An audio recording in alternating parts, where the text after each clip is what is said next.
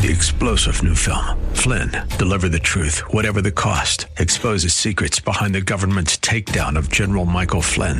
Flynn knew what the intel world had been up to. He ordered the first audit of the use of contractors. This set off alarm bells. He told the truth. He was the most dangerous person for Donald Trump to hire. They had to get rid of Flynn.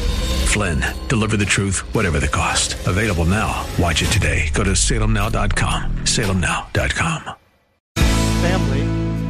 But family fulfilling their roles, men leading, husbands leading, wives submitting, children obeying. That was the building block, the very brick, the foundation of society. And when that started going awry, even in the Old Testament, you had society falling apart. And that's why society is falling apart even more and more. Join us now for Grace to the Bay as we glorify the Lord Jesus Christ through sound expository teaching by our teacher, Dr. Roger Chen. Grace to the Bay is the radio outreach of Grace Church of the Bay Area located in San Mateo. If you are blessed by Dr. Chen's message and are looking for a church home, you're invited to come worship with them. Now, here is Dr. Chen. Going deeper, there's an even more important clue in the Genesis account, and this also answers the question why. Not so much why head coverings or why this order of creation, but why was woman created at all?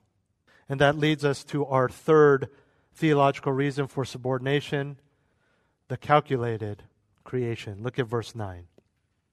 For indeed, man was not created for the woman's sake, but woman for the man's sake. Would you turn with me back to Genesis 2 again? Then the Lord God said, "It is not good for the man to be alone. I will make him a helper suitable for him." Out of the ground the Lord God formed every beast of the field and every bird of the sky, and brought them to the man to see what he would call them. And whatever the man called a living creature, that was its name. The man gave names to all the cattle and to the birds of the sky and to every beast of the field. But for Adam there was not found a helper suitable for him. And then we go to verse 21, which we read earlier, the account of the creation of Eve. God made a woman, Eve, for Adam. He did not make Adam for Eve, not man for woman. The facts of creation cannot be changed. This is a truth, a reality, not just of Scripture, it is a fact of nature. You can ignore this fact in your marriage, you can ignore this fact in your view of what a man should be or what a woman should be, but just as when you ignore any fact of nature, there will be great loss and harm. If you choose to ignore any fact of nature, difficulties will arise. If you ignore the fact that waves suck you into themselves, into a place where mammals cannot breathe, there will be harm. Ignoring the laws of gravity at the Grand Canyon will end in great pain and suffering. And disregarding the reality of heat from fire will cause much damage. In the same way, you are welcome to ignore the fact that in the very beginning, woman was created for man, but that too will result in harm and destruction. And if you don't believe me, turn on the news tonight. Family, but family fulfilling their roles, men leading, husbands leading, wives submitting, children obeying. That was the building block, the very brick, the foundation of society. And when that started going awry, even in the Old Testament, you had society falling apart. And that's why society is falling apart even more and more. Because the discussion is not even about what should the husband do and what should the wife do. It is, should the husband be a male anymore? Look at the need for foster care and adoption. Look at people beating their children, leaving them alone, not wanting them, calling them a mistake. Read about the prioritizing of the views of those who reject biblical and biological realities of gender. Observe the disregard of the limitations of sexual intimacy in marriage and marriage only with your spouse. And then look at the subsequent breakdown of family and life and the rise, the incredible millions and millions rise of murdered babies. you will see very clearly a world that has rejected not only a fact of nature, but one of the very first facts of nature. A foundational fact of nature in which the rest of history was to be based upon and founded upon. She is of man, but also for man. Why? As a slave, as a tool, as an accessory? Absolutely not. But by God's wonderful design and out of necessity. There is no inferiority in any sense here. Not intellectually, not morally, not spiritually, not even functionally. Both are unique and both are to fulfill their roles. Within the marriage, his role is to lead and protect, while hers is to follow that leadership and help. Flip those around or ignore them altogether and you have, well, frankly, you have the world we live in today. A world that most of you wish you didn't live in. So ingrained is this rejection of roles in society, as I mentioned before, that it goes far beyond the family. It goes into the arenas of how we view other authorities, government, police, teachers, bosses. We're so far gone that it seems laughable when a pastor blames the denial of roles in the marriage. We're so far gone, we're 20 steps beyond that no one even sees the connection anymore. But the connection is very clear in Scripture.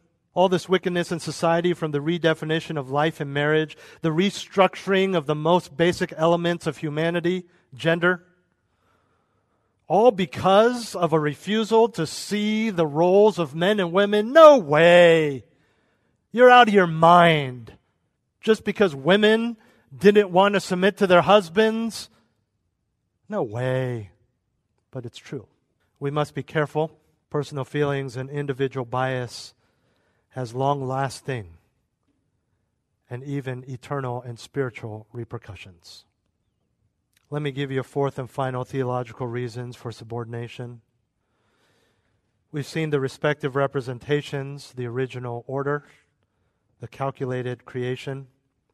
Fourthly, the angelic audience. The angelic audience. Up until now, you probably were familiar with everything I've said, but because of the angels probably threw you for a loop a little bit. Let me explain. In verse 10, it says, "Therefore the woman ought to have a symbol of authority on her head because of the angels." Again, the therefore signals that the result of all of this is that a woman should wear the head covering, which is a symbol of authority on her head. In other words, since she is the glory of man, since she originated from man, and since she was created for man's sake, she holds and displays a subordinate role. Paul says that in light of all of this, she ought to do it. She ought to do it. This signifies a moral obligation. That's very important. This is not merely a marital or social obligation. This is not just to do it to respect your husband or to honor the church. This is about God's glory. This is about respecting God's plan of creation, how He chose to create and design. And as we have seen throughout this chapter, this has to go beyond just doing it for the sake of doing it. This has to go beyond doing it merely out of respect for your husband's authority. This has to be done for God's glory. As with anything that you do as a Christian. And only when we understand this do we see how something like head coverings is still applicable today, not in practice, but in attitude. If it's just about social norms, if you're just going to do it because of social norms, then what happens when society changes? If it's just about your husband, what happens when your husband makes you angry, doesn't lead, or isn't around? If it's just about peer pressure from the church, what happens behind closed doors when nobody from church is there to see you? This is an attitude that must be ingrained in your understanding of God's sovereignty, fleshed out in His eternal design for humanity. For humanity. Everything was based on this. And by respecting your husband through submission and obedience, you worship God through submission and obedience. This is the same for any role. We are all in trouble, especially myself, if I preach how I preach merely because, that's the culture at our church. I want to show respect for my seminary professors, or simply for fear of being called out by any of you. We'd all be in trouble if that's where it ended, if that's where my motivation stopped.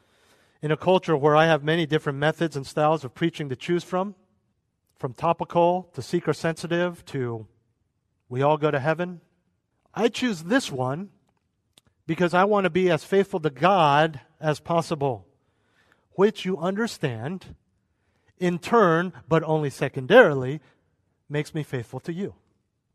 It's the same with your role in marriage, whether you're the husband or the wife, your role as a boss, your role as someone under a boss, your role as a child, which is all of us, to somebody. We do it for our parents, we do it for our bosses, we do it for the authority, we do it for the government, we listen to the police. Secondarily, to not get a ticket out of respect for them, to uphold the law, but primarily out of faithfulness to God. That's how fulfilling our roles in marriage works. And Paul concludes by going full circle and says that women should do this because of the angels. What does this mean, and how in the world is this going full circle? Let me backtrack and tell you a little bit about the angels. First, the angels are holy and bright. And much like what probably happened at the empty tomb with the women who went to embalm Jesus' body, if an angel were to appear right now, it would not be a chubby little baby with tiny wings like on your coffee mug this morning. Like those women, that angel would be so bright, so holy, that you would think it was God, because you've never seen God before, if the angel, which he will surely do, didn't tell you, get off your knees, don't worship me. We also know that angels observe human behavior, and, ready to get some chills, most likely present whenever believers are worshiping. Don't get mystical here. Stay biblical. Okay. Jesus says in Luke 15:10 that there is joy among the angels over one sinner who repents. Back in chapter 4 and verse 9 of 1 Corinthians, Paul says that God has made a spectacle of the apostles both before men and angels. In 1 Timothy 5, Paul tells Timothy to keep the principles that Paul has just taught him and charges him, I quote, in the presence of God and of Jesus Christ and of his chosen angels. Angels are here. And so women are to obey in this area for the sake of the angels who observe them. But wait, there's more. Not only are the angels watching now, they were present at creation. Job 38:7 tells us this. They were there, in other words, when God created man and woman. So they heard and understood why God created man and then woman. They were eyewitnesses of the order of creation and the reason woman was made. They understood the outworking of God's plan for gender roles. Angels are not sovereign. They don't know. They are not all-knowing as God is. And I don't know if this happened, but you can imagine as God is putting forth every animal, the angels there saying, is this one? Pick this one, Adam. Pick this one, God, for Adam to be the helper. Pick this one. Look at look at that one. Oh, that one. So look at that long neck. Look at those stripes. Look at those spots. And with Adam, in my little fantasy, they too, when he pulled out that rib and created Eve, were like, wow. Yes, God. You are holy and good. So they were there. They understand fully God's plan. They don't have what we have in terms of marriage and genders. The Bible even indicates there's a longing for them to understand this fulfillment of salvation and the working out of God's plan. They're seeing it. They're watching it. They're worshiping God as they see it, as they're among us. But there are things that they understand, such as God's Word, and especially this, because they were there for our context. So the woman must be careful not to offend those who have a full understanding of God's design and are here watching us. But wait, there's more. You see, unsubmissiveness does not offend the angels only because of their understanding of creation and the order of the creation of humanity. It offends them because of their understanding of submission and the holiness of God. As bright and powerful as they are, there are no creatures in existence as submissive as the angels. They are the most submissive of God's creatures. Isaiah chapter 6:2, in Isaiah's vision, we see that in God's presence, in their worship, they themselves cover their feet and cover their eyes in awe of the holiness, in respect of the greatness and holiness of God. To have any less reverence for God and His will is offensive to them because they get it. You can imagine they look at us and say, how can you not? You, pay attention. Why aren't you singing? You're in the presence of God and His people. Why are you frustrated and thinking about work? How dare you? How can you do this? Have you not seen? Do you not know? I cover my feet. I cover my eyes. And the remaining two I fly, because God is holy and righteous and powerful and good. We cannot let our unsubmissiveness offend the most submissive and the most understanding of all God's creatures. The angels look down and were there when God did all of this and say, what is going on? I've been to the throne of God. I would not dare utter the words, that's not fair. How dare they? I was there when He died for their sins. Shouldn't they get it more than I do? Yes, they've never been in the presence of God, but He died for their sins. How can they? Don't they see? Don't they understand? Don't they know? And that's why it goes back full circle, because it goes back to creation, but the perspective of those who are there and those who are here now. But here's the thing. As powerful as that is, so was and is God. He was there too. He did it. And He is here now, calling us to these roles. I'd like you to turn as we close to Romans chapter 12, verses 1 and 2. I am happy to do it, but I would really like to be able to preach this passage without somehow trying to make certain women feel like this is actually good and it's okay and you can do it. Buck up, gal. If you really just looked at Scripture, there would be no need for that. Or there would have been in our sin an equal need to think that way as it would for the women to be like, men, suckers, we got the good part. But we have been so influenced by society. We have been so influenced by social norms. There are people alive today in our current generation and society who can remember, probably not from Scripture, but the cultural norm was to do these things. My point is, you want to listen to society and a social norm that has become reality in your grandmother's lifetime than something that existed a day after the creation of time? It doesn't make sense. Romans 12, verses 1 and 2. I urge you, brethren, by the mercies of God, to present your bodies a living and holy sacrifice acceptable to God, which is your spiritual service of worship.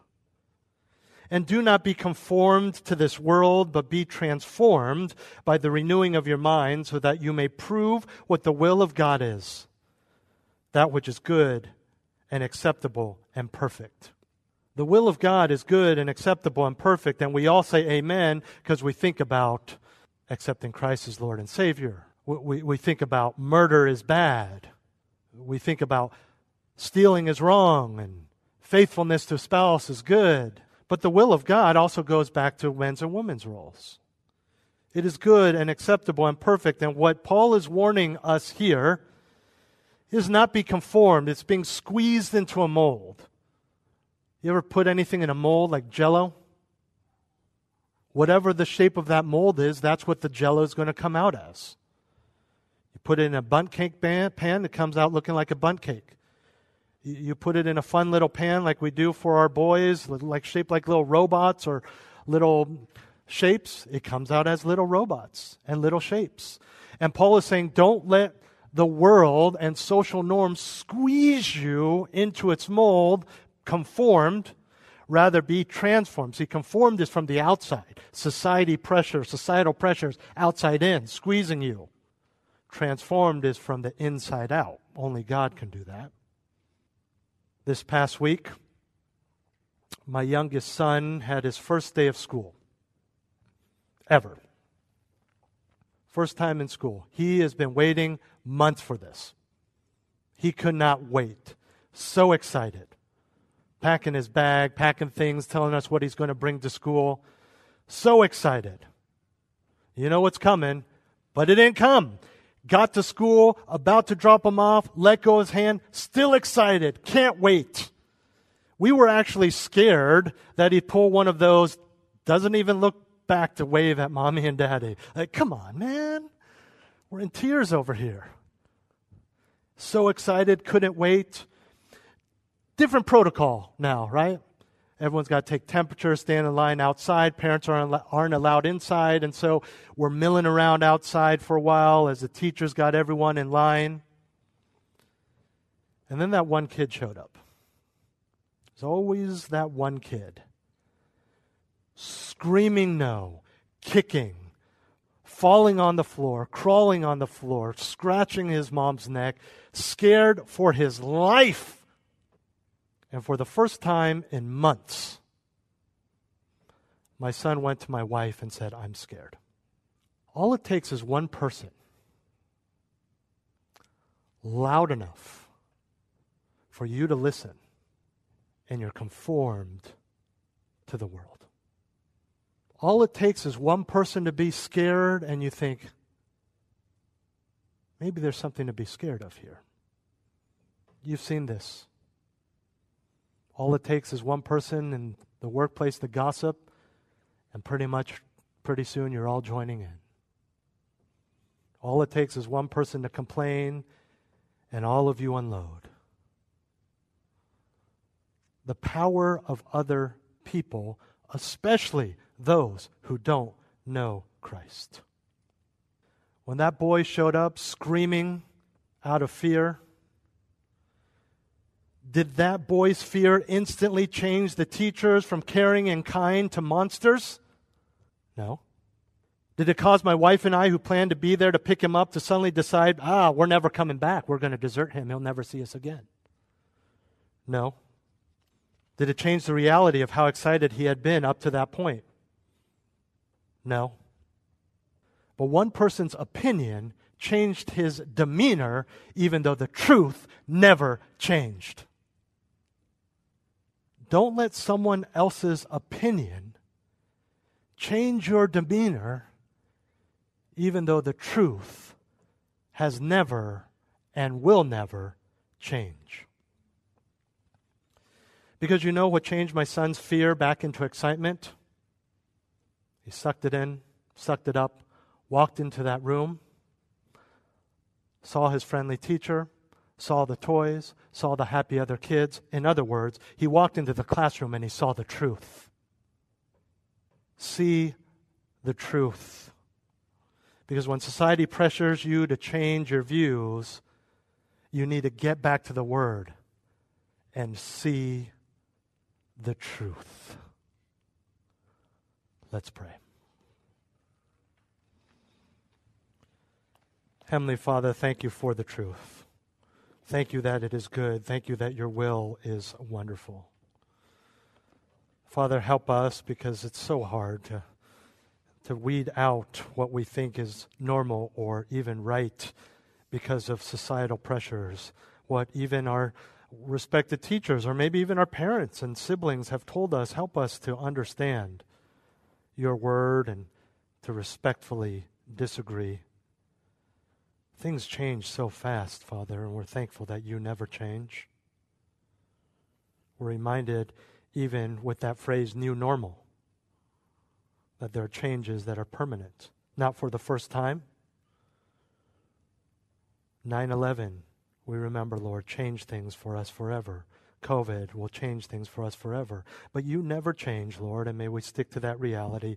And the ability, Father, to do your will and to follow your word, we're thankful, Father, that also never changes.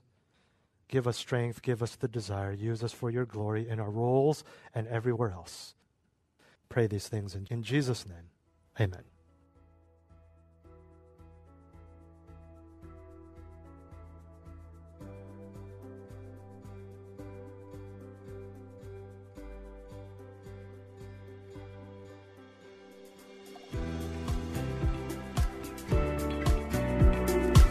This has been Grace to the Bay with Dr. Roger Chen.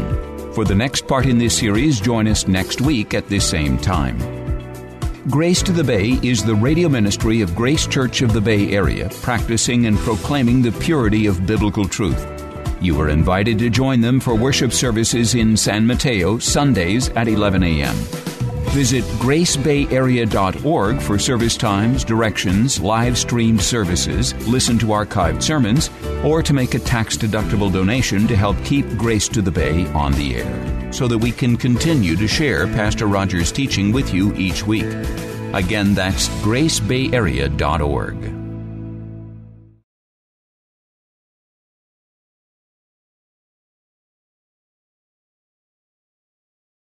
3-star General Michael J. Flynn, head of the Pentagon Intelligence Agency, knew all the government's dirty secrets. He was one of the most respected generals in the military. Flynn knew what the intel world had been up to. He understood its funding. He ordered the first audit of the use of contractors. This set off alarm bells.